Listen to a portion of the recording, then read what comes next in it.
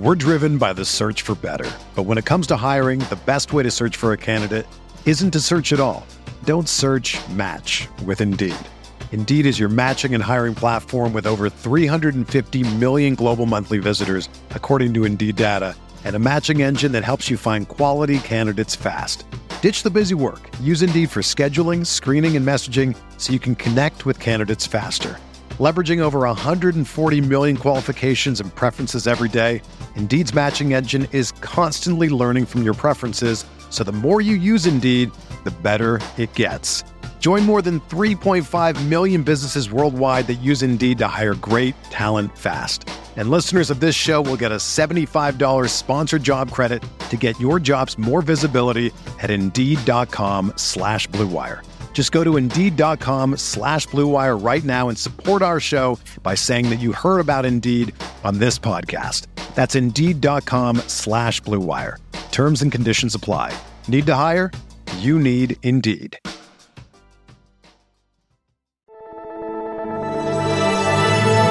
Blue Wire.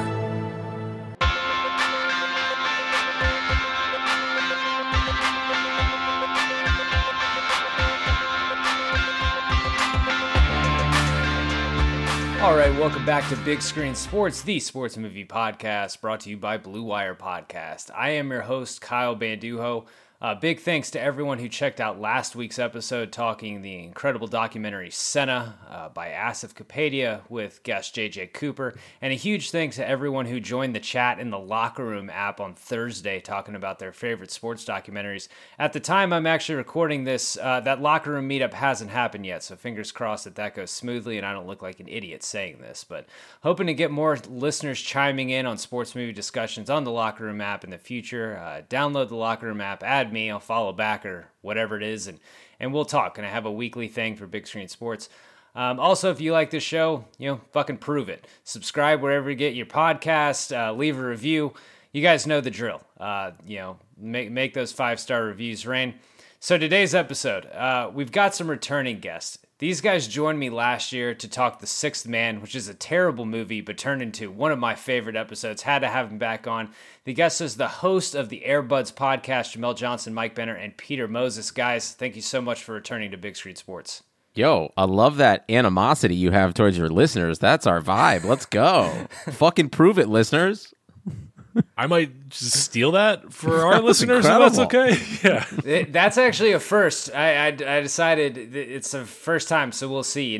Maybe if I get some 10 5-star reviews off this, it'll be the right move. My last review actually came off the Moneyball episode from 2 weeks ago. It was actually a 2-star review because someone was mad that I got upset that Chris Pratt was a Republican. So we've got to reverse that. We've got to reverse those vibes.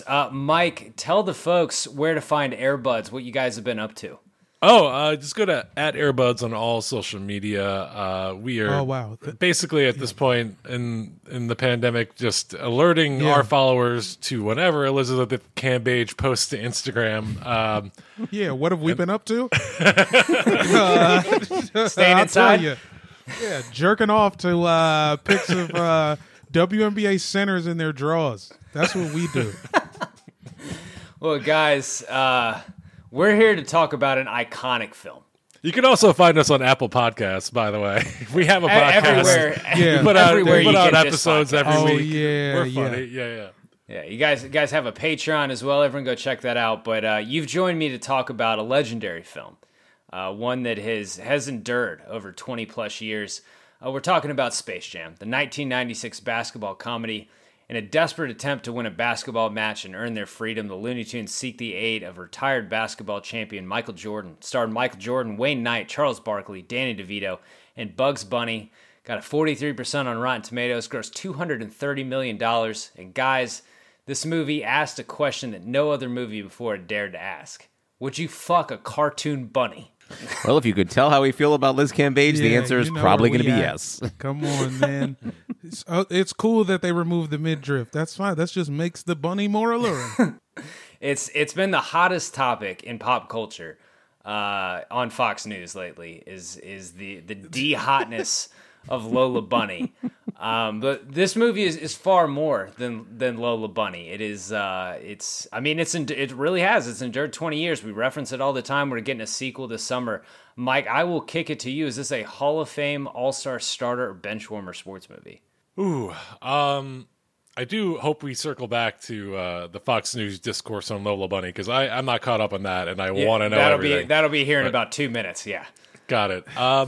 I think it's an all-star because it is a very fun movie. It's not a good movie. I feel like if you're going to be in the Hall of Fame, like you need to like be both enjoyable and well-crafted, and this is not the latter.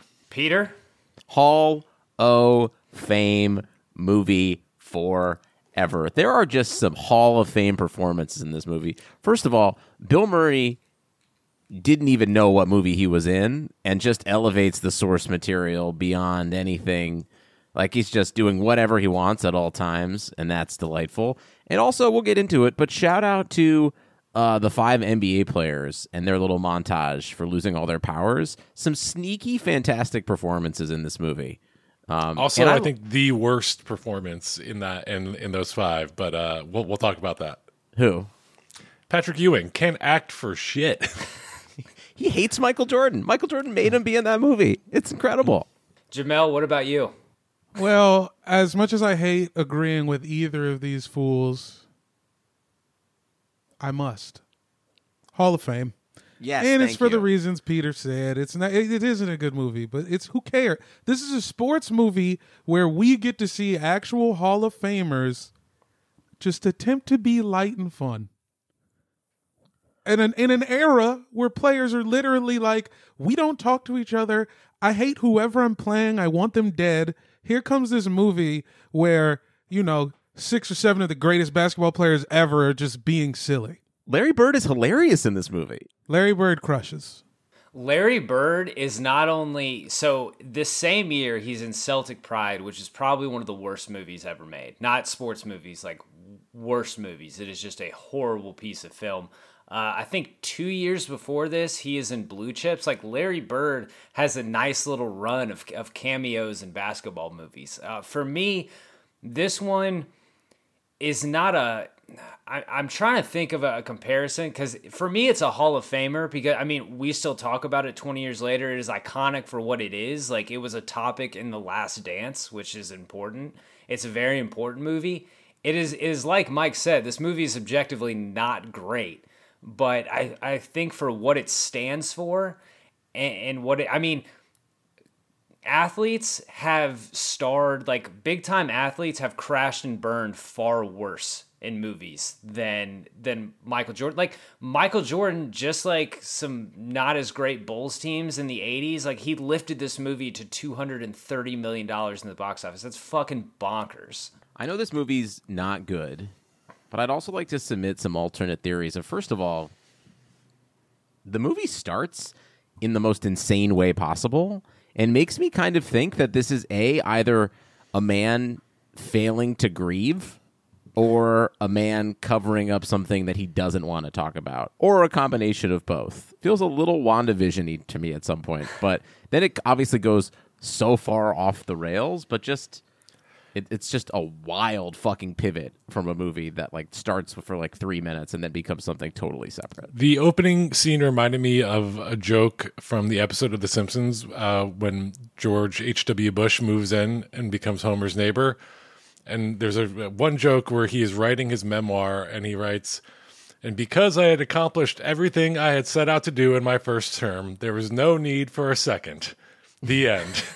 And that's kind of like what the beginning of this, like, it's like tiny Michael Jordan be like, I'm going to go to college and play for North Carolina, and then I'm going to go to the NBA, and then I'm going to honor you, Papa, by playing baseball, because this is what I intended to do my entire life, and thus I have achieved it. Like, that's what Michael Jordan is saying here. That's one of my favorite parts of this movie is when child Michael Jordan and Michael Jordan, or the adult Michael Jordan with his thumb on the making of this movie, really wants that part in there of like, nope, I was actually planning on playing baseball my entire life and I absolutely was not shadow banned for gambling. Yeah. That's absolutely not what happened here. I very much enjoy that intro. Despite the movie also kind of being about Mike's gambling problem. Oh, we're gonna get into that. Yeah. There's a probably my favorite part of the movie, but this movie's about a lot of different problematic things, by the way. But we'll get into all that. Yeah. Okay, so let's touch on the Lola Bunny discourse, because apparently this podcast is too anti-Republican in the first place. But so catching up on Twitter lately, apparently in the Space Jam sequel, they have made Lola Bunny less hot. She is. They de-sexed her. She's just not a Sex Pistol like she was in this movie, which probably the hottest cartoon bunny of all time. I don't really. I mean, I would actually argue Who Framed Roger Rabbit like phrased the question of fucking a cartoon rabbit like a full decade before this movie. Right? Isn't that whole thing like about a weird romance between a human and a rabbit? Yeah, but it's a hot person cartoon. But the human is a cartoon. Yeah, the human's a cartoon, and she's like an actual person. So it's the cartoon person hooking up with the rabbit instead of like a bunch of, prepubescent boys watching this movie being like, is the rabbit hot? And the answer is yes. Sure, the rabbit is hot. When I was 10, I wasn't thinking about fucking the rabbit, dude. I was like, oh my God, it's Michael Jordan and the Looney Tunes. They added a new bunny. Sick. I don't get, like, okay, Tucker Carlson wants to jerk off to a rabbit and I'm supposed to care? Right, so what is Fox News' stance on it, though, right now? Are they mad that, like, we've canceled Hot Lola Bunny? Yeah, they want Hot Lola back, but I think Mr. Potato Head without a penis now has taken the has stolen the Lola Bunny discourse steam. But that's wild because like a decade ago they would rail against like sexualized image of children. Like it's just they stand for nothing. Let us fuck this bunny. Yeah, let us fuck him. Let us fuck the bunny. Either bunny. Yeah, I'm with you, Jamel. When I remember seeing this movie as a kid, it was like, wow, that bunny can fucking play basketball really well. That bunny's sick. That bunny can do the sham god. The second best player on the team was Lola Bunny. She was one of the few with actual legitimate basketball skills. It was like her and MJ. Yeah, she had her mid-range step back. I find it hard to believe that the Looney Tunes community is like... There's probably, like, we see in that auditorium, there's like 50 characters living in that entire world. And I'm just like, how has Bugs never met Lola before? The only other bunny in their Looney Tunes world. She just moved to town. One of my favorite things about this movie is that it kind of, it's kind of a theory that Looneyville is actually hell. It is below the ground, and you have to be sucked through a golf hole to get there. There's quite the theory. Until you can just get like a Teamster to drive you. That's the best part. I just want to say too, when Bill Murray is just like, yeah, I knew someone on production. I had a Teamster just drive me down here. That is just see, that's the fun. Mike, you want the reality, but like, who needs it? It's just a good laugh. Yeah, we just need Bill Murray to not. Yeah, we just need Bill Murray to not be hammered drunk for 2 or 3 hours a day. I've got a whopper of a Bill Murray trivia piece for the IMDb trivia section, by the way, something that blew my mind personally. But I also wanted to throw it out there of like what your all-time Monstars lineup, because I guess we're getting a new one. I haven't actually done as much research into the sequel, but I'm sure there's going to be something like that. But like I came up with kind of just a chaotic Monstars, like something that I think would be really fun on screen. That's Rodman, Sean Kemp, Ron Artest, Charles Oakley, and Allen Iverson. I would love to see that played out in cartoon stolen talent form. Jamel, what about you? Wow, as cartoon alien monsters? Okay, I'm going to start with Reggie Miller here. Because he looks like an alien? Yeah, and they should have, like... The Monstars don't lose if they replace Sean Bradley with Reggie Miller. You've got 3 bigs already. Come on. You just need one guy who can shoot.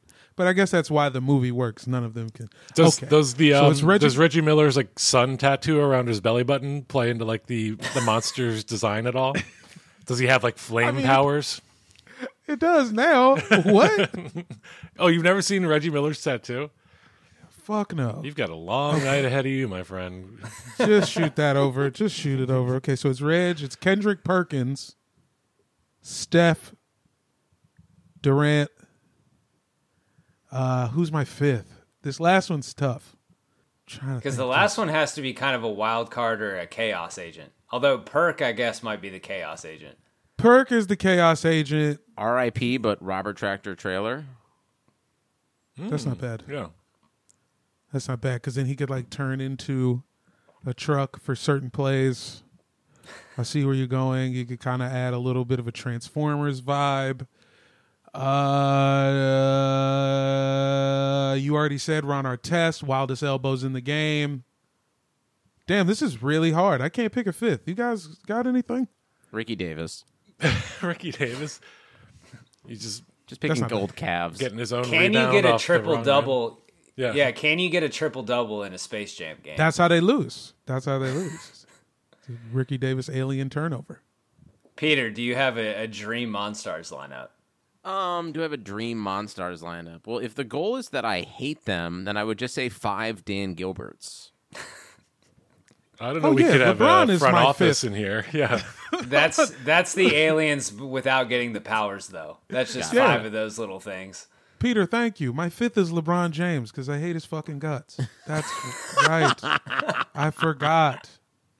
And Bradley Beal is the star of my movie, and it's like Tiny Toons and like Animaniacs. It's like a different vibe. Mike, what does your dream Monstars lineup look like? I think I would do Kermit Washington, Carmelo Anthony, Brad Miller, Steven Jackson, and let's just say, and I already used them, but Ron Artest. And these are all players that have landed solid punches in actual NBA games. Kermit Washington, the most solid punch of all time. That's why he was my number 1 draft pick. Yeah. He sent Rudy Tomjanovich to the fucking hospital for 6 months. He almost made him look pretty. 2 participants in the Malice in the Palace on the same Monstars team. You give them 20-foot tall cartoon super bodies. Yep. And I'm sorry to bring up Steven Jackson, especially in in the wake of yesterday's news about Myers Leonard and everything. What are you talking about, man? He's off the hook. Yeah, he free. He got himself free. He's back on the. He's back. Welcome to Temple anytime, dude. He managed to at least be anti-Semitic without like using any like slurs. He just quoted a book. He was at least aggressively trying not to be anti-Semitic, even though he was. No, Myers Leonard would. He cemented a spot in Disney's Space Jam movie. Yeah. Yep, him and Carla Gugino, right? Is that her name? No, Carla Gugino. No, Carla Gugino is a saint. You're thinking of... I know you're talking about. What's her face? The terrible actor from The Mandalorian. Yeah, oh, God. I refuse. Gina Carano. Gina Carano, sure. Yeah.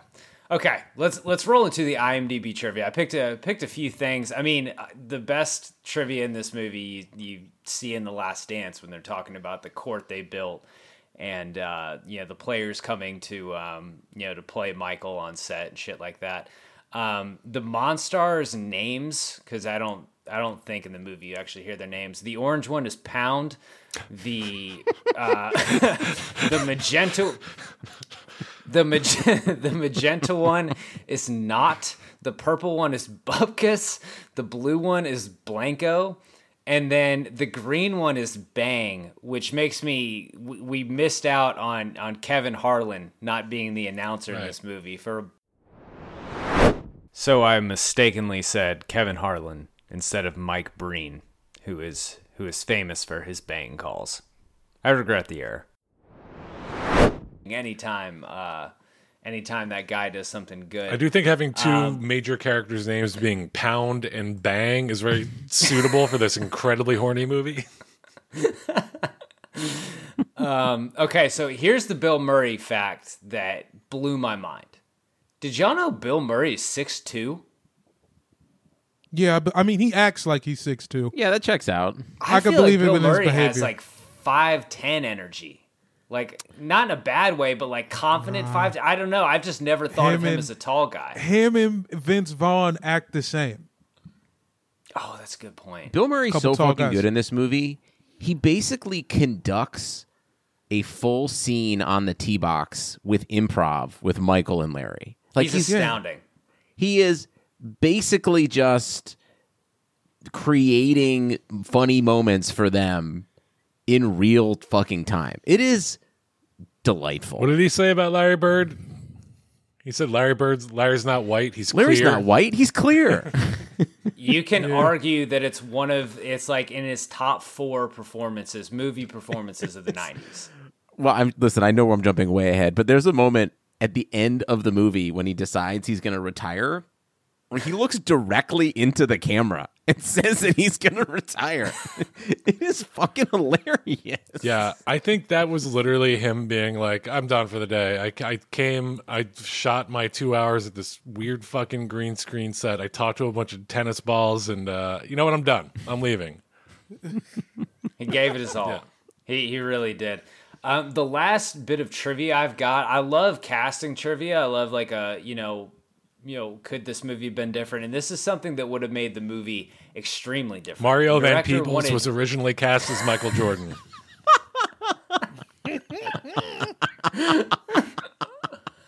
The director wanted Michael J. Fox to play Stan. This is a different movie if Michael J. Fox is Stan. Wow. Yeah. Oh, if it's Michael J. Fox, bro, that's 2 movies. We're talking about a trilogy, baby. Whoa, it's like completely different rosters. One of the Monstars is Isaiah Thomas in the third one. That is a wildly different movie because Michael J. Fox is just a gigantic star at this point, and likable, like too likable. Like Wayne Knight is just kind of on the rise as Newman. He's third billed in this movie, Peter pointed out to me, which is insane. Michael Jordan, Bugs Bunny, Wayne Knight. Hell yeah. But Jamal mentioning Isaiah Thomas, though, I just think we need to throw out that he would have made an incredible Monstar because it would have just turned into a one-on-one between MJ and the Isaiah Thomas Monstar. Like everyone else would have, no one gets the ball. It's just straight up one-on-one between those guys. It's wild that Sean Bradley is such a freak that he just walks like someone zapped his powers even when he's a normal basketball player. Mm-hmm. Like everyone else is doing like a Sean Bradley impression when they get their powers sucked out of them. But he's just like fucking Slender Man out there. It is really funny at the end when like they're all like, we got our powers back, and like everybody's like showing off and like dribbling and like dunking, and then like Sean Bradley literally just like reaches up and puts the ball in the hoop and like it shows no athleticism at all. It's like you couldn't do that when you didn't have your powers. Like that seems pretty really easy.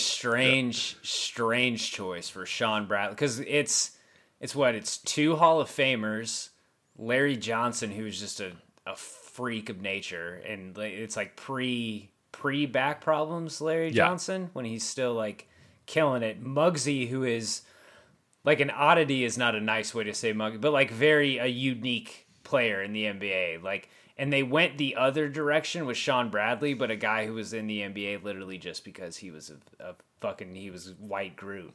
Right. I think they just went for the comedy. I mean, there's many examples of tall people and short people in comedy. We got Laurel and Hardy. We got Eric Wareheimer and Aziz Ansari and Master of None. Like the only reason why they cast Eric Wareheimer is because he's a giant Hulk that makes Aziz look like a tiny baby. And I think that's the only reason why they did it. They had Muggsy and then they had Sean, and it just looks funny next to each other. They should have had Manute Bol. That would have been the better choice. Yeah. Okay, let's get into the best scenes in this one. Oh, Jamel, you had something? No, I agree with that. Oh, okay. Give Manute his flowers. So the best scenes, I'm going to go at these chronologically. We're going to talk them out. The first one, Peter, I chatted you over this last night. Potentially the best opening credits of all time. It's just MJ highlights over the Space Jam theme. Like, that's fucking awesome. Come on and slam, and welcome to the jam. Come on and slam, if you want to jam.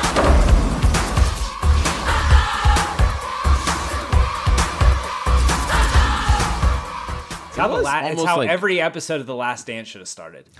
I was about to say, The Last Dance wish it had this kind of vibe to it. It is just Michael being fantastic all the time, and it's like early Michael, So he's just really spicy as an athlete. It's pretty nice.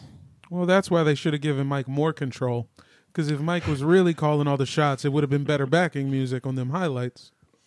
I think that is good music to Michael Jordan. I think that's what he thinks like great rap is. And the meme from The Last Dance when he's on the bus listening to his Walkman, that's what he's listening to. He's just listening to Space Jam over and over. Oh my God! Thank you for reminding me of that damn song, Kenny Lattimore. Oh right, See, he got pumped. Baltimore's finest. Yeah, he was like, "I got the new Kenny Lattimore. No one's got this." And he's like, "Oh, you can have it, Mike." I don't think. It's like, yeah, man, it's all you, buddy. I will say, I have rewatched this movie probably like 3 or 4 times in the past like 5 years, just for various reasons or fun. And I've definitely fast forwarded through the opening credits this time. It's a 6-minute opening credit montage of Michael Jordan slam dunking in his own movie about how great he is. That had to have been in the contract. Yeah. Like, you're putting a certain amount of me just dunking on people in this movie. Like, I feel like they got done with the cut and they were just like, shit, this movie's 74 minutes long. We need to fix that. I'll tell you what, I don't want to get ahead of ourselves, but there's multiple scenes here. I'm like, oh, I know for a fact they stretched this out because this was going to be a really short runtime if they didn't. That's what I'm saying, man. Bill Murray on the golf course, saving this movie. Here's one, though, the baseball game with the catcher who is the worst goddamn teammate of all time, just selling out his pitcher, trying to let Michael Jordan hit a home run off him, which, like, no pitcher, you don't want the guy who hasn't played baseball in 20 years to take you deep, and this shitty-ass catcher just giving away the pitch is probably my least favorite character in the movie. Like, he's worse than Danny DeVito's character. Thanks for autographing that basketball for my kid. I'm a hero now. No problem. Happy to do it. Let's go! Curveball. Don't swing. Don't swing. But he did tee up Mike for one of his funnier lines, him swinging at the third and being like, I couldn't help it, man. I want to say that is a bad teammate, but also one of the more inspired bits. It felt like it could have been an SNL sketch or something. It was pretty well done, I thought. It was one of the funnier bits. The strikeout, the looking good when you strike out. That's something that has endured in this movie. Funny enough, not as much as like the concept of Mike's secret stuff and things like that, but the "you look good when you strike out" line, like that's been said in baseball dugouts in the last 20 years. For sure. The next one I've got is when the Monstars go hunting for talent at Madison Square Garden, which is. You can say that no one's gone hunting for talent in Madison Square Garden since this movie, really. Hey, they got Julius Randle now. Come on. I'm a pro Julius Randle guy. He's good. I don't know if he's Monstar good, but he's got the look of a Monstar. How many Knicks in the last 25 years make the cut for the Monstars after Ewing? Is it like maybe Carmelo for 1 year? Oh, Shumpert is a Monstar. Shumpert is a B-level monster. And Nate Robinson is a Monstar dunk champion, Nate. That's true. I just want to also shout out Patricia Heaton and Dan Castellaneta for that cameo too, when they're sitting next to the aliens dressed up, and she's like, "You said you were going to get better seats this year. I'm sitting next to this fucking creep." And he's like, "Shut up. Let me watch the game." Shut up. It is like funny that like she's like, "You said we were going to get better seats." Like, you purposely picked the seats that are next to creeps. Like, what is she mad at him for? That's on the ticket, actually. That weird like guy in the public masturbator trench coat is going to be sitting next to you. Those are in 1997 $600 seats for sure. Yeah. Nah, them shits was a band. I think. Do you guys think everything after the fucking gambling scandal in 1950 is $1,000 to sit in the Garden? That's probably true, actually. Do you think Jeremy Lin Sanity Lin gets like if Space Jam comes out in 2013, does Jeremy Lin get a call immediately after Linsanity happens? I mean, yeah, but they could never get his character out of focus groups because they couldn't figure out how to draw him not racist. Oh, that would have been super problematic.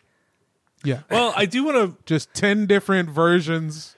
I want to point out that like the Monstars well, I guess maybe I'm getting ahead of ourselves, but like it's like they steal very specific players' powers, and then other than like the Muggsy Bogue monster being short, they're all incredibly similar to each other. Like even the how does this team work on court? Like if an NBA team rolled out that starting five, how does that go in the 90s, and how does that go? I feel like now Barkley it's even worse. is the 2, right? Barkley or Larry. I feel like Barkley. I feel like Barkley's a better Barkley, shooter. though. Yeah, Barkley has like handle. Barkley is the 2. Barkley is Draymond Green if Draymond Green got to steal somebody's powers. Bringing in the Draymond Green hate across podcasts. I can't even talk about how different and off that is. I don't have time. Draymond would be a really good Monstar, actually. Yeah, Draymond should have been one of the Monstars easily. I think he's going to be, right? Isn't he in the new one? I think he's... It should just be the Warriors. It should be the Warriors as monsters. I feel like the over-under on current NBA players in this new one should be set at 30.5, and I feel like the over is the safe play. I feel like it's just going to be cameo. Everyone is going to want in on this. Because everyone loves LeBron, because people are all friends now. Everybody wanted Mike dead in 1995. They're making this movie. I'm not hanging out with Michael didn't. Him and Larry Jordan. Bird were fucking drinking and playing Larry cards Bird till was 6 retired in the for morning. 5 Larry years. Bird was in the Larry class Bird had ahead been of him. retired for 5 years. Shout out the best moment from The Last Dance, the fuck you, bitch, after the game. Yeah. Yo, that's Larry. Larry could never. I mean, I said it backwards. Mike couldn't coach a team. Larry beat Mike as a coach. Okay, well let's speaking of Larry, the next scene is the golf scene. Probably Peter, I know you want to go in on the golf scene because it is Murray at his absolute fucking finest in this movie. There's just little things where after he hits the shot, he holds the pose for way too long, obnoxiously long. And you're like, this isn't that funny. And then he keeps holding it and it becomes funny. He's also just wearing an umbrella hat, which is inherently hilarious. And there's no rhyme or reason why Wayne Knight is there. They're clearly not on the first hole. So he's just not caddying, but just following Michael around in a really weird way. There's just so many funny elements to this. And also 5 minutes ago, you called me out on being Logic Cop. And now suddenly, oh, well, they're not on the first hole. Why is Wayne Knight there on the 18th? I'm not the Logic Cop, Michael. I'm also just... I can call out logic and still enjoy it. I'm not the logic is the reason why this movie is bad. I'm Michael. Give me a fucking break.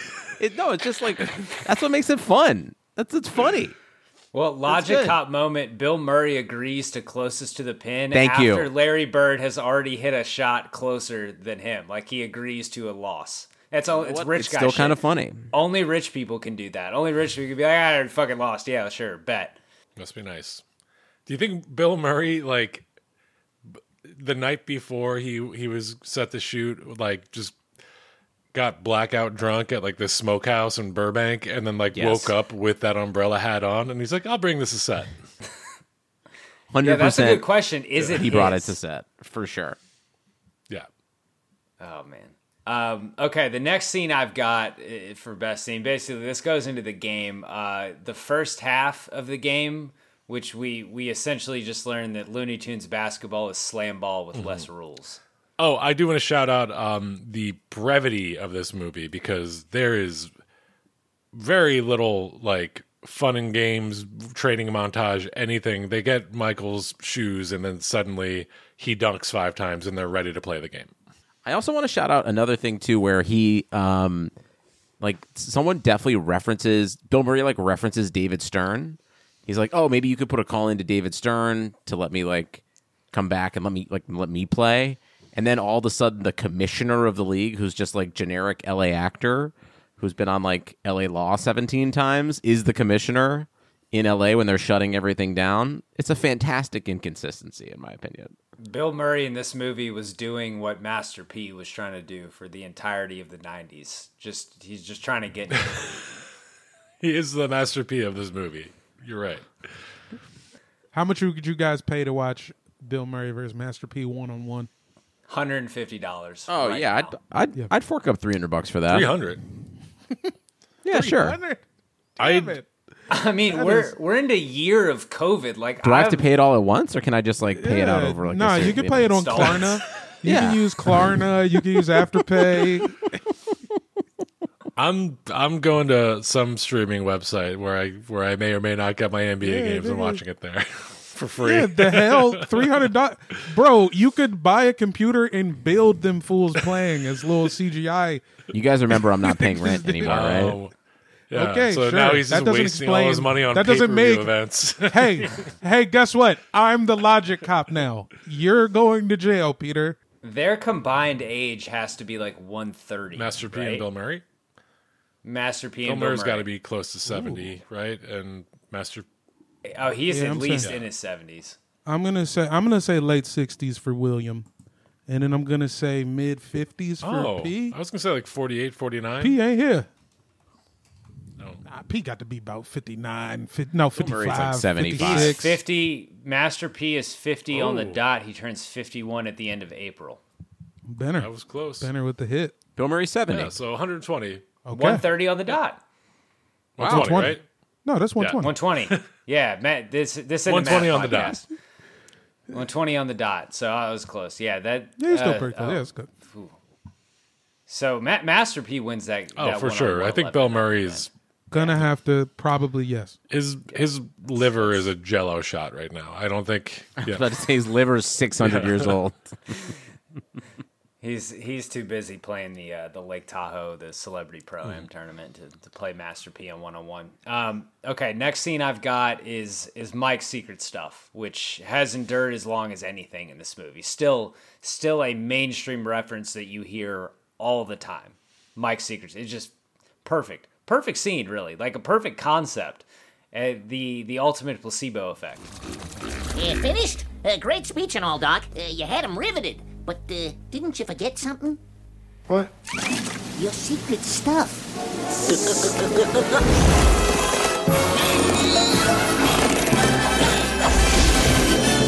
Wow. Whoa. Nice deltoid. Play along. Stop hogging it, Mike. We're your teammates. Secret stuff. Secret stuff? You wouldn't hold out on us, would you? No, I mean, I didn't think you guys really needed it. I mean, you're so tough. You're competitive. Yeah, and I think it also is a great character moment for Bugs Bunny. Like, you kind of wonder why he's the leader of the Looney Tunes a lot, because he's not bringing a lot of leadership to the table here, but he knows how to motivate his guys in the moment when it counts. And it's a funny bit when Mike is like trying to motivate the team, and then like Bugs Bunny's like, nice try, dipshit. Here you go. You got to trick these dumb shits to get them to do well. Yeah. He leaned into his skills, which is deception. If there was a sequel, there's definitely a scene where he's himself in a wig and he gives a very empowering speech as a female version of Bugs Bunny, which does offend Lola Bunny greatly. Okay, the just on that, the second half is where you get into the classic. It's the most classic Looney Tune part of the movie. You get Dynamite. You get MJ holding up parent rapist Pepe Le Pew as a gas Can I also bomb. just point out too that like the stakes of this movie are slavery, and it's just It's crazy. very overlooked how then Mike, like, I feel like it's in line with like Michael's views of just like a lot of things that we've heard about him, where he's just like, yeah, whatever, I don't give a fuck. Yeah, it's it fine. was kind of wild to just believe to in hear myself. them, the cute little voiced by a child alien at the beginning, to be like, "We're gonna enslave you." like what? I forgot about that. I forget about that line every time I've seen the movie. You're gonna be our slaves, yeah, slaves. That's it, slaves. Slaves God. forever. Like they could have done it without the word slavery. Like they didn't. I don't know. It seems like they really needed it. Yeah, 95, slavery is too hot. And It's too hot of a line item. LeBron's they're sharecroppers and LeBron's version.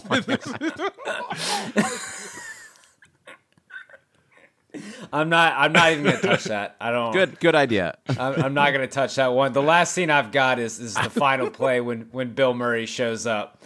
Guys, Jamel, I'm gonna start with you. What's the best scene in this movie? The best scene in this movie is the golf scene. Honorable mention to what I hope is Mike's real dog in the scene where him and Daffy go back for the shoes. I love Daffy and Bugs Bunny's conversation in the scene when they go back for the shoes. It's great. He's just like, yo, you know they got lunch boxes and shit of us? It is very like two old-timey actors complaining about like the golden years of Hollywood. Yeah, it is. That, I think to me that scene definitely captures like the old Bugs Bunny Daffy vibe the best. Like, I know we're seeing all kinds of Looney Tunes characters, but like that scene is the one that was like, oh, this is the Looney Tune vibe the most. The Looney Tunes are very much supporting characters in this movie. Like, that's a weird thing to say, but they are just, this is the Michael Jordan show. It is more about MJ and more about the humans. And the Looney Tunes are just there for stuff like that, for their slapstick stuff. And then, yeah, the great conversation between Bugs and Daffy. I think Daffy mentions that they're either, it's not a union job or it is a union job or something like that. That one flies over the kids' heads, I believe. Yeah, there's some good stuff like that. Also, secondary honorable mention to Patrick Ewing. I know, Ben, I know you said he can't act, but he was game to be involved in an impotency joke. That's right. He's like, yeah, that's true. Yeah. So give him his bars. That's it. But he also like couldn't stand to like be the butt of the joke. Like what was the like the joke? Like the therapist was like, "Do you have any trouble like performing anywhere else?" And he like sits up and he's like, "I fuck doctor." Like, I went to fucking Georgetown, bro. I fuck. Yeah, that's funny. Does anyone have an argument for the golf scene not being the best scene? I would say it is. I mean, Bill coming back is pretty good. I will say one of my favorite moments is Bill coming back, and he kind of just comes in like a Tasmanian devil to add Bill Murray flavor all over the finale. And he did, and I think that he may have been called in for reshoots because they just were like, this final scene fucking sucks. And so we got nothing, Bill. We got nothing. But luckily it's easy to reshoot when it's all green screen, and you can tell it's green screen because when he enters, he is high-fiving characters that are not there. I don't know if you guys noticed, there's 2 to 3 high fives that he's just high-fiving the air, and you're just like, oh, Bill Murray just came in like a whirlwind, did whatever he wanted for these reshoots, and then left. And they were forced to cut around whatever they got from him. And it's kind of great because of it. Yeah. The God himself. Well, because someone, like some poor bastard, probably not the director because he knew better, but some poor bastard probably like tried to tell Bill. He's like, okay, Bill, so you're gonna run in through here, and we just need you to do a couple of things. And he shut him down right here. He's like, listen, I'm just gonna go, and you just draw the stuff around me, and we're good. And I think that's clearly what happened. The golf scene is my favorite, though. I mean, because of Bill Murray. So, can I give honorable mention to just 2 performances other than Bill Murray that aren't necessarily related to scenes? But I really do think Wayne Knight does some fantastic work in this movie. Like, it is, like, his role is ridiculous, and even he somehow, through his craziness, endears himself to probably the actual human Michael Jordan, I think. I feel like you kind of see Michael like starting to just enjoy him throughout the movie a little bit more, even though like, because I don't think Michael has like any semblance of what acting is or really caring at any point. I just think he did a pretty... It would have been kind of sick if Wayne Knight became a fixture at Bulls games during the second Jordan run, like had a big role in The Last Dance. So, Peter, it sounds like you're going to be fighting for Wayne Knight in the supporting character award. Guys, let's take a quick ad break and then get back with best quote. We're driven by the search for better, but when it comes to hiring, the best way to search for a candidate isn't to search at all. Don't search, match with Indeed. Indeed is your matching and hiring platform with over 350 million global monthly visitors, according to Indeed data, and a matching engine that helps you find quality candidates fast. Ditch the busy work. Use Indeed for scheduling, screening, and messaging so you can connect with candidates faster. Leveraging over 140 million qualifications and preferences every day, Indeed's matching engine is constantly learning from your preferences, so the more you use Indeed, the better it gets. Join more than 3.5 million businesses worldwide that use Indeed to hire great talent fast. And listeners of this show will get a $75 sponsored job credit to get your jobs more visibility at Indeed.com/Blue Wire. Just go to Indeed.com/Blue Wire right now and support our show by saying that you heard about Indeed on this podcast. That's Indeed.com/Blue Wire. Terms and conditions apply. Need to hire? You need Indeed. All right, so best quote. Best quote in this one is, it's hard to find a quote that is not a Bill Murray quote. I had a couple nominees. I think they're all Bill Murray. I think I have 3 Bill Murray quotes and then 2 others. The one right when the golf shot is hit, or right after Mike is sucked down into the hole, when Bill Murray grabs the camera, he's like, "What kind of camera is that?" Just what kind of camera is that? It's just. Would you not point that at me, please, and close the lens cap? doing that. Just where'd he go? The general reaction, like he's spitting fire through the whole golf scene, because right after he goes, "Larry, I'm going to give us 2s back there. We weren't in any emotional shape to fight." That was a very good line. Which is awesome. He also gives us the "I don't play defense" at the end, which in 90s NBA, doesn't fly, but now, like, yeah, sure, you don't play defense. Like, maybe Bill Murray could have played in today's NBA. But the line of the movie might actually be Barkley when he's praying at that church, and he says, "I'll never go out with Madonna again." What a time capsule that exact moment is of the 90s. Charles Barkley in a church saying, "I'll be a role model. I'll never go out with Madonna again," is like pretty fucking 90s. It's excellent. That's funny. Shouts out to the girls who kick him off the court in the other game too. He's just like, "You're not Charles Barkley. Leave." I've never played so bad in a pickup game where they make you leave before the game's over. That is fun. So this grown man gets allegedly, like, hypothetically, they mistake a grown man for Charles Barkley. And these girls don't read the news and realize that he's going through some shit. And they just, like, they beat his ass off the court, and then they're just like, "No, get out of here, grown man." Not because he did anything to him, just because he's fucking bad. It's the most shameful thing I've ever seen. She swats one of his shots and is like, "You know what? Get out." Is it weird that Charles Barkley, in his time of introspection, is hanging around like a girl's schoolyard watching them play basketball? He's walking just around said New he's York never going to go out with Madonna again. Yeah, he was soul searching. Kyle, you also said something about these girls don't read the news. I just want to point out that no one in this movie, apparently, in the entire universe of this movie, including space, Earth, and hell, which is where Looney Tunesville is, nobody reads the news because a spaceship blasts over a fully sold out baseball game that Michael Jordan is playing in, and then burrows into the ground. And, like, this is the beginning of the movie, and nobody talks about it. And then...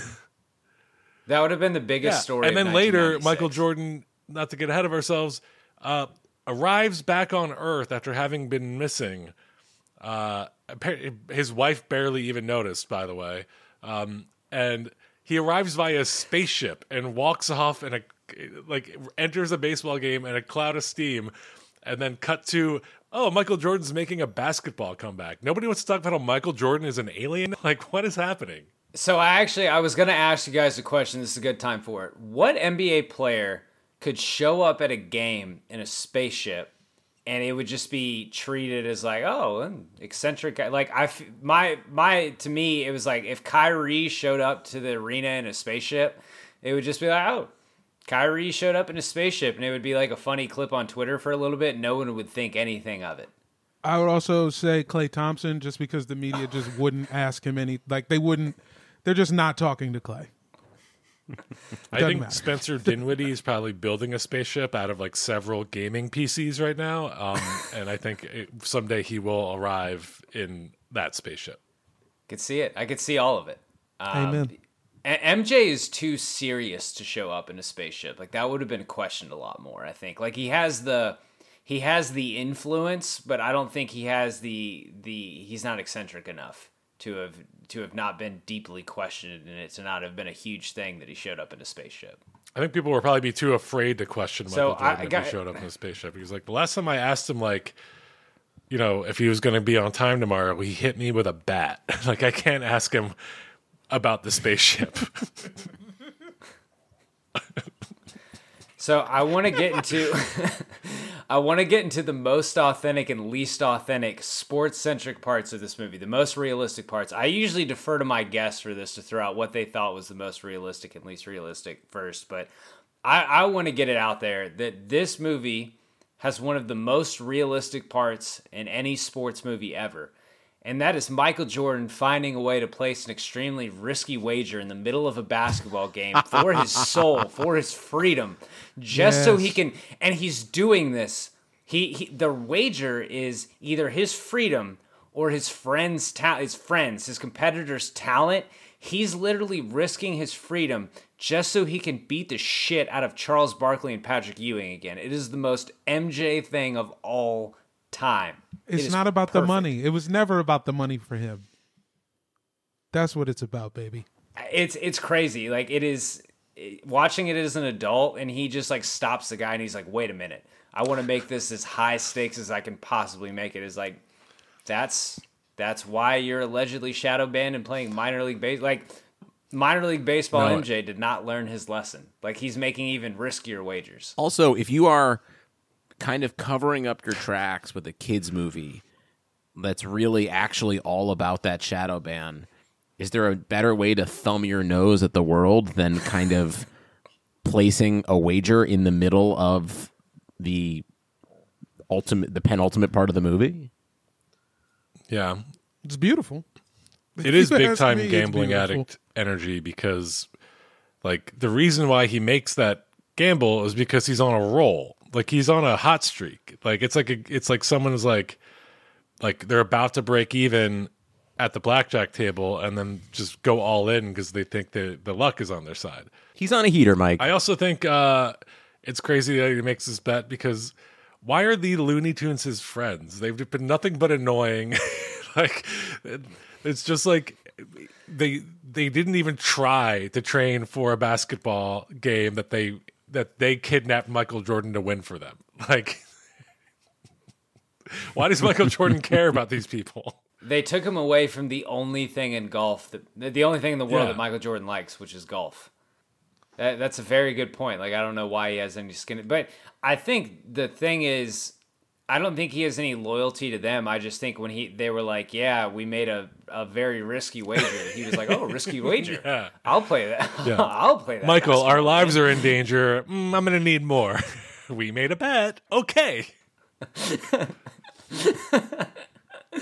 Does anyone have anything more realistic? Well, Mike calling the last play is also pretty. Yeah, somebody steal the ball, give it to me, and I'll figure the shit out. That is a great quote from Bill Murray. He's like, "Oh, I don't I will call out another Bill Murray line that I think is underrated. That happens. Michael Jordan is about 5 or 6 seconds into his flight in the final like slam dunk. And then it cuts to Bill Murray, and he goes, "Michael, I'm open." And that to me is really funny. It's like he's and that's such a good bit.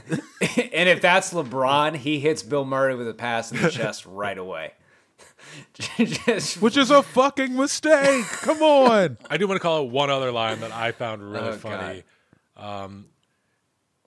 When it's right before Michael arrives to give all the NBA players their power back, Muggsy Bogues is I guess mourning the state of his life, saying, "You guys are all tall. Like what? Like look at me. Without my talent, I'm just another short guy." And then Charles Barkley just immediately says, "That's right." I was like, yeah, I that felt was that on a very personal funny level. like line delivery. I think that might have been an editing joke where like the editor in the edit bay just found that putting these two lines together will be very funny for me. This movie, actually, it has one of the most realistic sports movie aspects ever. It also has one of the most least realistic sports movie aspects ever. It's not that he's playing with, in cartoons or Looney Tune Land or the stretching out his arm for the last bucket. It is that he would be supportive walking into the locker room for halftime as they were getting their ass kicked. He would walk in that locker. He'd be motherfucking Bugs Bunny to death. That's the funniest part about this movie is like it's actually the only way Michael Jordan could have ever starred in a movie is if you basically didn't let anyone act with him ever because he just would have been insufferable. Like it just had to be people in green suits and Bill Murray for like 2 days. Imagine him just telling Daffy Duck that he was just a sorry piece of shit and a fucking loser when they're just getting dick sanded by the Monstars. What if this movie is an insight into how Michael Jordan sees himself? And in his mind, when he is, calling Steve Kerr a sorry piece of shit, he is being supportive. And like what we're seeing in Space Jam is how he views himself as a teammate, but like he doesn't realize that like standing over someone chomping on a cigar and like swinging a baseball bat is like not endearing. It is very threatening. Michael Jordan, please do not swing that bat so close to me. When he breaks them out of the huddle before the game, they're like the whole team is hyped and he's just like, guys, let's just have fun. Like that's not the MJ right. I know. That's not Mike. That's not what we want. They should have just had Scott Burrell on the bench as real life Scott Burrell. I think Michael actually brought Scott Burrell in to audition for Wayne Knight's part. Personally said you didn't get the gig. Yeah, and just personally he's like, you're going to meet with producers, man. We're going to fly you out to L.A. Motherfucking Scotty shit. Scott, you said the line wrong. Oh, my God. Oh, Jesus. Okay. Let's get into what worked about this one. What makes this one a great... Jesus Christ, I'm crying. That was fucking great. So something that we have not talked about, and it's kind of something that works about this one, but also 25 years later doesn't work about this one, is that the soundtrack slaps. And part of the reason that it slaps is thanks to the one and only Robert Kelly, who is about as canceled as you can get right now. Like even Fox News has canceled R. Kelly, which is a big step. What is jail if not the I heard Ben ultimate Shapiro signed him you know? to his record label. He's starring in the movie. He's singing the song. He's actually bringing "I Believe I Can Fly" to the new Gina Carano movie. Yeah, why can't we just get the Fox 5 to just read their Dr. Seuss, fuck Lola Bunny, and listen to Remix to Ignition, just like all good Republicans want to. I just want to see the Fox News canceled list, just like how they decide who's canceled. I would love to see that. I would watch. Now that's my $300. I'd pay for one random snapshot of a whiteboard in a Fox News office just to see what's on it. Well, if you combine that with the Bill Murray Master P one-on-one, because that game's over in like 10 minutes, right. So you need something to fill the hour, and it's just bundle like it. Tucker Carlson and a few like the ghost of Lou Dobbs or Roger Ailes just picking out. You're gonna get another 2-star but the review soundtrack from this episode. Oh yeah. Someone needs to make up for the 1 and 2 star. Shout out to the Republican who's still listening to you after the review. They're like, I'm going to give you this review, and then I will be tuning in again, sir. I mean, I can't think of anything more Republican is notifying someone, I hate you, and I will be listening I will every boycott day by consuming everything you do. I do appreciate, though, I think it says something about the quality of this podcast that they went 2 stars and not 1.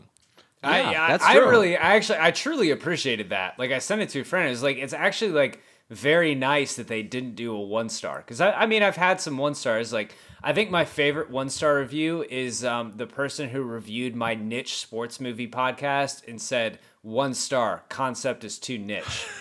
Which, like, Why are you here, Yeah, it's sir? right in there in the title and description. 2 stars is all respect. Sir, amazing content. I love the formats and the way you present them. I just do not agree with your ideals. Chris Pratt is a You saint. acknowledge black people exist. No, I'm sorry. It was probably the most respectful 2-star review, frankly. But yeah, the soundtrack for this one slaps. R. Kelly, Monica. he can sing real good. Yeah, Monica. Seal. Pump Up the Jam is the game Method intros. Man. Redman. I mean, Busta Rhymes. the Bugs Bunny, the Bugs Bunny rap written by Jay-Z is an all-timer. Which is on the soundtrack. It is on the soundtrack, yes. And it's like you can't find it almost anywhere. No, it's pretty, I think, hard to find. Did Billy West do the rap too? Yes, I think so. That's crazy. Voice of Fry has worked with Jay-Z. It's essentially jock jams. The soundtrack is essentially like a more star-studded jock jams. Smoothed out jock jams because there is no techno. Jock jams would hit you with some nice techno dance beat. You hear the rhythm of the night, or you know what I'm saying, some shit. Goddamn, Cotton Eye Joe. See, and I think the Space Jam sequel, which like I had put something at the end, some spitballing about the sequel, but I feel like the sequel is gonna suffer from too many people wanting in on to be like to get in on that. Like it's gonna be a bunch of people trying way too hard. I'm not dialed into music enough, but like Drake has probably already written 30 songs. Oh, yeah. Or had someone write 30 songs to get on that album. It's also kind of impossible for this sequel to be good. It's just impossible for the sequel to be good because like the point of this movie and why it's so fun and I love it so much is it's because it's a psychological nightmare when you start bringing in like logic or reality into it. Like, and like this movie's like someone's trying really hard to try to figure out how to make this movie. It's like Space Jam 2, like engaging, like there's no expense not taken care of. I think they're setting themselves up for massive. Right. failure. I think to bring it back to what worked, like what works about this movie is that like it's just a chaotic mess. There are like several scenes where there's just 15 Looney Tune characters like going insane and spitting everywhere. Like it's just like there's no logic. The spit shine is hilarious. Sylvester has a couple base hits in this joint. Sylvester takes a moment in the first half of the big game where they are fighting for their literal lives to eat a teammate. Yeah, man. In the middle of trying to figure out what play to run. On brand. Isn't he the brand. one? Doesn't he also take one of Marvin the Martian slugs to the stomach as halftime? And it leaves a giant hole that Tweety can fly through. Something I want to shout out that I've forgotten about until just now is I think it was, I'm going to miscredit someone. I think Yahoo Sports did it a couple years back where they did a fake 5-minute 30 for 30 on the Space Jam game that was dead serious, and it was a fucking perfect piece of comedy. It was a bunch of people just talking about Space Jam, had it like happened in real life, and it was excellent. I need to find it. I'm going to take a random stab and guess that a friend of the podcast and maybe someone you should book on your podcast, Kyle, CJ Toledano probably wrote and directed that. That sounds like something exactly he would do when he was working for Bleacher Report. Literally sounds verbatim like something he would make. I am looking for it now. Yeah, I mean, there's a ton of art. This was in, God damn, what was it, 2016? Peter, what else worked about this one as well while I look into this? About like the athleteness of it all, like the sport of it all? Just in general. Like what makes this one a Hall of Fame? Why are we still talking about this 25 years later? I think there's something like fantastic about this movie, which I'm going to reference another movie that I'm sure not. This might be a little bit of a detour, but roll with me. I watched Moonstruck the other night with Nicolas Cage? my wife and in-laws. Nick Cage, Cher, Olivia Dukakis, like probably one of the best movies now that no one's allowed to watch a Woody Allen movie ever again. Like just representing like the city of New York as an entity. And people stop watching Woody Allen movies. Yeah, Woody Allen has. He's. Yep, I don't know. I bet. Actually, no, we'll catch you up off air. No. I'm hip. No, I remember the. He is like the Mr. Potato Head of the Jews, if you will, right now. He is. It was because of the doc. It was because of the doc that came out. It's like Bama's was watching his shit last summer. Yeah, dude. I watched Midnight in Paris in theaters. I'm a piece of shit, obviously. Midnight in Paris is still really good.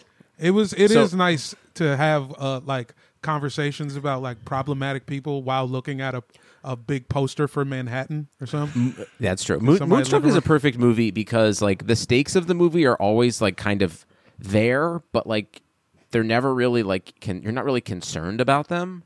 Like she's like, oh, she's got to marry the brother, but like she ends up not marrying the brother, and it's like not a big deal. Like the stakes just don't really matter. And I think something about how like you never really care about his kids, you never really care about like his wife, you never really care about him disappearing. So much of the things you don't care about is I think actually what allows this movie to be fun in a way where like it's kind of all the stuff that yada yada yada, which allows just like them doing bits for 75 minutes makes it enjoyable. And to your point, because they didn't cast Michael J. Fox. Yeah, Michael J. Fox would have demanded was in this classic movie, story structure. All of that stuff. Everybody watching the movie would have been like, "Well, what about where's the daughter now?" Yeah, I think to your point, the chaos of this movie is the big win for it, and the seriousness and logic. Like, I'm sure the LeBron reboot or sequel is going to just not have fun. It's gonna be like seeing Batman Returns, Tim Burton's like insane fucking weird Batman movie, and then immediately watching like The Dark Knight Rises and like, oh, like Christopher Nolan managed to like suck all the fun out of this thing, and like technically it's like a better, well-crafted movie, but man, I'd rather watch Batman Returns. The one thing the remake, actually, I'll get to my remake take at the end. I want to get into just a few things that didn't work. You know, we've already, I mean, this movie is not trying, you know, to, like, it's not trying to win an Oscar. It's not trying to be too serious. This isn't something that necessarily didn't work. But MJ's house in Birmingham, like the thought of MJ living on just a normal street, like it's a very like curious choice to be like, oh yeah, here's MJ in his nice, but not too nice house. Whereas like if you've seen the MJ Rides the Bus 30 for 30, like he lived in a very exclusive gated neighborhood in Birmingham. Like they even had two friendly white people driving by being like, honk honk, hi Michael, and he like turns around and waves to them. It's pretty... Yeah, this movie. It was pretty funny that he lived in a like 3-bedroom house, like a perfectly nice house. But I was like, no way that is his house. There's no way he lives that close to his neighbors. Also, are we clear on whose dog it is in the movie? Is it the neighbor's dog or is it his dog? I think it's his dog, isn't it? Because it's in the house. Right, but who's the woman that runs out and takes the dog away? Like, is there just an unacknowledged, like, mother-in-law or something? Like, because in the beginning, the dog tackles his Michael Jordan, and then an old lady runs out, grabs the dog, and takes it away, and then Michael Jordan's wife drives up. So I'm just like... I took that is the maid. Oh, I took that as his widowed mother. I don't think MJ... Oh, maybe. That is... Oh. That he doesn't even acknowledge. Doesn't even say thank you for getting the dog off me. Thank you, Mom. Who's then inside cooking for him, a grown man. Oh, was she inside the house? I think I missed that. She was inside the house because he walks in and she is making chicken and collard greens. Oh, yes, that is right. Okay. So it is his dog. Because he's in Birmingham and he will be eating a Southern meal. And not a safe dog to have around those small children, by the way. The dog literally tears a door off the hinges trying to eat Daffy Duck. And I'm like, Daffy Duck's the same size as that little girl. Like, other than that, I didn't really have anything that didn't work. MJ's house sticks out to me, the everyman house of Michael Jordan. We already talked, I Believe I Can Fly, great song. R. Kelly's very canceled. MJ not putting 2 and 2 together that the guys had their talent stole by aliens until Stan gets fried at halftime. Like he was like, wait a minute, so you're telling me that the aliens were real small and now they're real big and good at basketball. At the same time, 5 guys I know have had their talent sapped apparently, and there's 5 aliens. What a strange coincidence. I also want to just shout out to the Looney Tune defense in the second half because they held them to 11 points in the second half. They had 66 points to start the third quarter, and the final score was 78-77. So just like a Hall of Fame defense performance. Absolutely. It's 04 Piston shit. Yeah. Did anyone else have anything that didn't work? Something that literally didn't work for the Looney Tunes brand was introducing the 5 moron aliens into the family. It was a clear, like remember like in the new Muppets movie when like they made Walter the main character and we're like, who the fuck is this dumb Muppet that nobody likes? Like, give us Kermit. Like, that's how I felt about like the morons when they like were like, you're part of our family now, and you're like, no, they're not. These are not. They were trying to sling some merch off exactly. That, yeah, I don't think anyone liked them. You know, the Looney Tune execs dreamed of the Moron spin-off. Absolutely. They was trying to get the Moron series going, but it was too late. The Looney Tunes was already dead in the water, man. To that point, I think Danny DeVito. Is that Danny DeVito? Yeah, it's Danny DeVito. Oh, yeah. The voice? Danny DeVito. His character is the lamest. I know they're making fun of Jerry Krause, but it's like, I don't know. We don't really need him. I wish the morons was trying to make the NBA their slaves on their own. That would be might be more interesting if 5 adorable like aliens are purely driven by their own like sociopathic actions, like rather than Danny DeVito being exactly. Yeah. What if in the sequel Danny DeVito's back, but he's much more like Frank from Always Sunny? Like they don't explain it, but he's exactly like that character. He's just gone to shit. He's like wearing a dirty athletic shirt and is just like gone crazy, and he's pulling guns on everybody all the time. He shoots LeBron in the shoulder by accident. You know for a fact that sometime during a Bulls practice when the entire team and staff were in there, that Michael Jordan just shouted to Jerry Krause across the gym to remind him that he made him the villain in a kid's movie as a fat little alien nerd. Absolutely, he did that. There was like 5 reasons Michael Jordan made the movie, and that's one of them. The other one's being like laundering his gambling debt. and so he had something to not put Scott Burrell in. Yeah, exactly. I also want to just shout out the end of this movie, that they make it all look fantastic, like when he's wearing the number 45 and he's come back. He's catching a fat L to the Orlando Magic in that last scene. Yeah, you get a little Shaq cameo in there. Yeah. Just a glimpse of young Shaq. The Kevin Costner and Freddie Prinze Jr. awards for best and worst on-screen athlete. I think our greatest living basketball player probably takes the cake. But I will say the guy pitching to MJ in the minor league baseball game that was a real pitcher. You could tell. Guy was throwing some heat. The Lenny Harris pinch hitter award for best supporting character. Peter, I'm going to give you the floor because for me, it's Bill Murray as himself. Shout out to Barkley, but you were on the Wayne Knight corner. I'm on the Wayne Knight corner, but I'm actually going to go with someone else. I really think it's got to be Daffy Duck. I think Daffy Duck is so underappreciated in this. Like, he's just always, kind of picking up after Bugs Bunny and always getting ragged on, but he's just doing it so fucking well. I just think Daffy Duck is kind of the perfect cartoon character because he's perfect in this movie too because he's Bugs' foe, but he's also like his right-hand man, and they're also like bitching about not getting royalties on lunchboxes. He's there to get punched in the face every time. He's a huge underrated part of this movie for me. I think Daffy Duck is an underrated cartoon character in general. I think early Daffy Duck in particular, when he was less petulant and more just a psychopath, is so fun. Like, very fun. Can I throw a supporting actor in? Look, every movie needs a good villain, and Vlade Divac as the leader against Magic Johnson's aides in this movie is a great villain.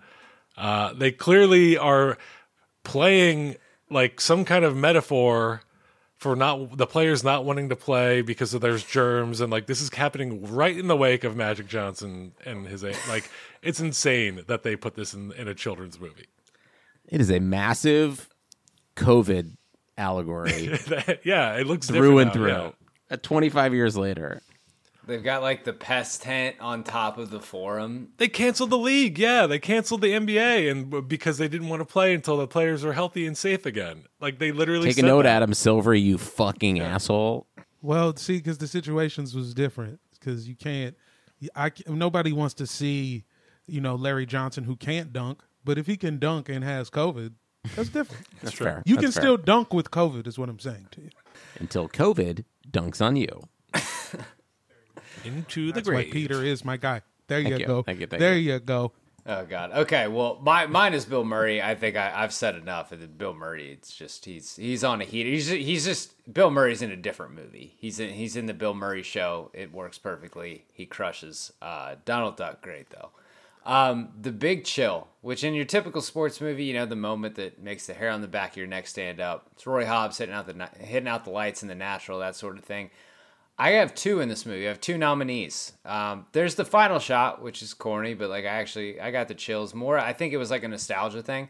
And then this is very much a nostalgia thing. When MJ gets introed in the game, like when they, 6'6" from North Carolina, I was like, oh shit, I remember this. This is a great time. The player coach of the Toon Squad at 6'6" from North Carolina is Royal Airness Michael Jordan. Yeah. I would just also like to shout out Mike and Jamel because they were both in my wedding party, and in the middle of my wedding, I did the Bulls intros for everyone in my wedding party. And it was one of the favorite things that happened other than getting married. It was pretty fun. Did you shout us out to say that? That sounded more like I'm going to shout out my wedding. I don't know why you included us.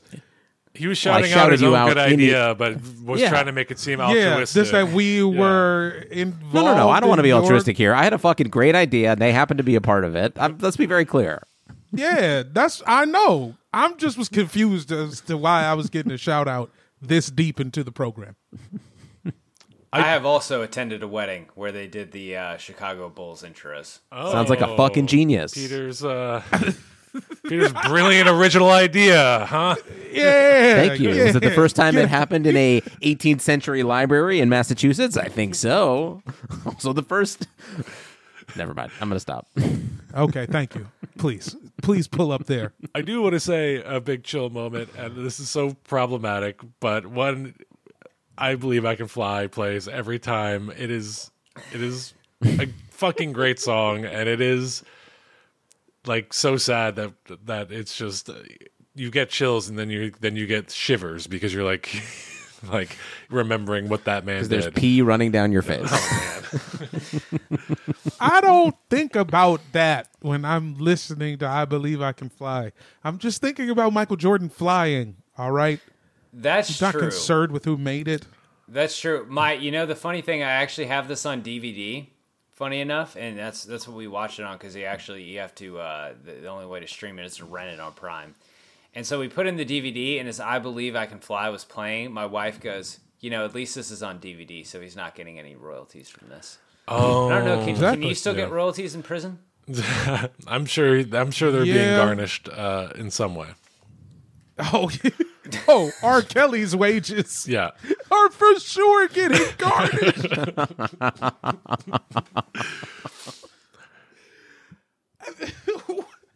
Oh, Christ. Okay. How to improve it? How would you guys improve this one? If Get Sean Bradley out of the fucking film. Get a real fucking shooting guard involved in this. So who's the move? It's 1996. You need a two guard.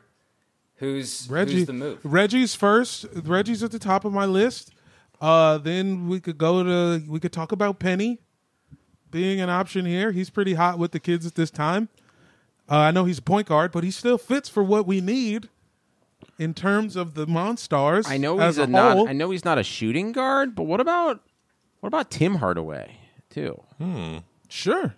Another nice mustache. Guard. Just a guard, because there's so many. I would rather get Allen Houston. Anyone. I'm gonna bend time a little bit here. But the movie came out in 96. Obviously, it must have filmed 95, probably late 94 into 95. When did it? I don't remember from The Last Dance exactly. But if we're fudging time here, there is one of the most exciting young rookies that enters the league in 1996, and his name is Allen Iverson. Why not throw a bone to like the most exciting young promising guy who eventually went on to win the Rookie of the Year? Because you cannot count on him to get to set to record his lines. Him and Michael Jordan for sure would be a dangerous mixture anytime they shot together. But I mean that's the season that he crossed Jordan over, and you know theoretically the torch was passed. That's obviously. why The torch got it didn't extinguished. happen. That's true. Yeah, that's why he wasn't in the movie. Yeah, that's a fair point. Yeah, John Mike Starks. likes the Sixers. What about if John you couldn't Starks? tell. Why are there two Hornets in this movie? That is because Mike knew that he was going to be buying the Charlotte franchise. yeah. Do you not remember the beginning when he says, "I'm going to play baseball, and then I'm going to buy the Charlotte Hornets, and then I'm going to make them suck for years." And then his dad was like, "You sure you're going to do all that stuff?" Yeah. Like, I better stay alive to GM. see all that. Oh, okay. All right. Damn it, Benner. We were having fun. Even through the R. Kelly stuff, we were having fun. The thing with the Monstars is it had to be guys that Mike enjoyed like beating and felt like he just owned, but it couldn't be someone he legitimately hated. Like it couldn't be an Isaiah because Michael Jordan is essentially he is Steve Buscemi's character from Billy Madison. He's sitting in Gary a cabin. Gary Payton would have been a great one, but he might have just been too charismatic. Sean Kemp, maybe? He might have been a great Monstar. Yeah, when did they play in the finals? Who was the 96? Well, Jordan technically, I don't know. Jordan was Jordan in the 96 final? Wasn't it 96, 97, 98? It was the 96 finals. Yeah, they beat damn. him. 95, 96. They just beat him, yeah. Yeah, and I'm not making any assumptions on someone's character, but I can think of what Sean Kemp was doing during his summers, and I don't think showing up to set was on Sean Kemp's agenda in between the season. Yeah, fair point. Unless that set was a vagina. Okay, wow. I would improve it also by making the actual basketball animation more fun. There's just a lot of like not that fun to watch basketball in this, especially when the Monstars, all they were doing were dunking. And look, I love a good dunk. That's on record. But yeah, it just would have been more fun. Where's it on record? I mean, look, I have a podcast about basketball you can listen to. It's called the Airbuds. But yeah, I think I think that's one thing that will improve in the new sequel is probably better basketball animation in general. So let's talk about that. Let's wrap this up with Before More Restore, prequel, sequel, and remake. We know we're getting a sequel this summer, Space Jam: A New Legacy. LeBron, Don Cheadle. It's directed by Malcolm D. Lee, who directed Undercover Brother, which is a movie that I love dearly. My first thought too. I love Undercover Brother. You know, what's everyone's expectation? The thing I'll say is Malcolm D. Lee, like, I think Undercover Brother is great. I'm going to ride that momentum 20 years later. LeBron was also the best part of Trainwreck for me. And I love Bill Hader, but I thought LeBron was excellent in Trainwreck. So if he has the difference is in Trainwreck, he was funny because he had like it was making fun of himself. Like the LeBron James being cheap is a really funny bit. is LeBron going to allow himself to be greatly humbled in this movie for comedic effect? Because that was one thing Michael Jordan was not doing. Like, he would strike out on the baseball diamond, but Michael Jordan was no one's bitch in this movie. No, I think we're about to get all of that, bro. I think we're going to get some heartfelt moments. LeBron has alluded to the storyline being about, trying to get his son into basketball, even though we know Bronny is basically trying to get laid off his dad's existence already. Like, good for him. We already know how it ends, but if this movie features a scene of LeBron coming home from the bubble to confront Bronny about that IG story with the joint, how much money would you pay? I would pay $300 to see that. That's $300. There it is. Yeah. And the Looney Tunes are like getting high with Bronny. Yeah. And Bron has to come in there and stop him from hanging out with Foghorn Leghorn. He comes in and smells, and he's like, I think I smell weed. And then he opens the door, and he's just in there with Pepe Le Pew. Because skunk. I think the movie at one point was about LeBron James teaching Pepe Le Pew about consent, but we're not getting that movie anymore. Sadly, I want to just shout out. That's what I paid $300 for. The footage. I was about to say, I just want to shout out whatever clearly woman works at Warner Brothers who stopped that from happening. Yeah. Good job. It just treats such a serious issue with such a lack of regard. Just. Anyways, I think LeBron, he's proven, like, he's done commercials with puppets. He's a claymation guy in Sprite commercials. He's been an idiot in Trainwreck, a cheap idiot in Trainwreck. Like, he's been a Muppet. Remember those Kobe commercials? Yeah, he's been goofy. Like, Michael, like, never. That's not everything his voice, was always like either very serious or like I'm the good guy in the McDonald's commercials. LeBron has always been kind of more playful, and I think that'll probably translate a little more to a better performance. It'll also probably be fun because LeBron's better than Michael, so we'll get some better basketball. That'll help. I don't want to get into that debate right now, but yeah, I think the movie overall is going to be bad. Comment in the mentions, guys. No. I'm going to let Peter Moses, Mr. Basketball himself, just lead us into hell.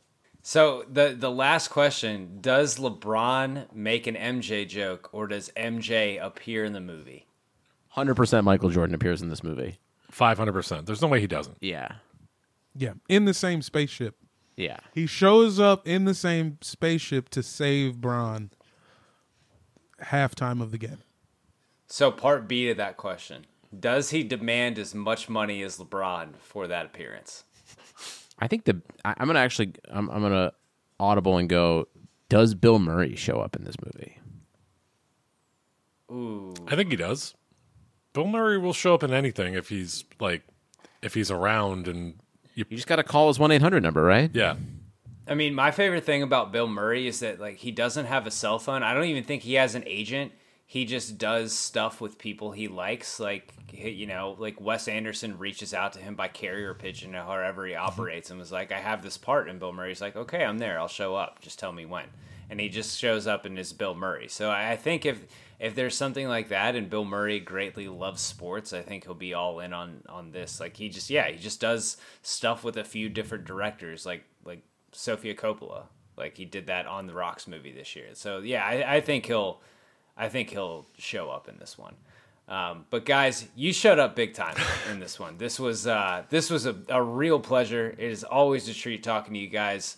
Around the horn. Peter, where can the folks follow you and find Airbuds and all that? Promote the shit out of everything. At Airbuds Pod, at Danger Moses, and then check out Blue Wire Originals. We've got Spinsters that just dropped with Haley O'Shaughnessy, and a bunch of other exciting shit coming out this year. Jamel, anything to promote? I'm here as an agent of Blue Wire Podcast Chaos, at Airbuds Pod on everything, JamelJohnson.com as well. Spelled like it sounds. Mike? Yeah, just check us out. Airbuds, just three pals being dumb about basketball. You know what? I'm going to double down on Peter's recommendation of Spinsters. Haley Shaughnessy and Jordan Liggins are both terrific. I love the show so far. And I'll plug one other friend, Dunktown. Go listen to Dunktown. It's a great show about just enjoying basketball. Best theme song in the game. Best theme song in any podcast. If you want to listen to a show that's better than our show, Dunktown. Everyone go listen to Dunktown. You guys can follow me on Twitter at Tucker Carlson. If you enjoyed this episode of Big Screen Sports, please subscribe wherever you get your podcast. Rate, leave a review. You folks know the drill. Also, for any baseball fans, check out my bi-weekly interview series From Phenom to the Farm. That is presented to you by Baseball America. That comes at you every other Tuesday. Next Tuesday, great episode with former Red, Padre, A, Yonder Alonso. It's a great one. Tune into that. Again, check out the entire Blue Wire Pods network. Big Screen Sports comes at you every Monday. So until then, thanks for listening. Go fuck a bunny, you Fox News freaks. Jesus wants me to fuck the bunny.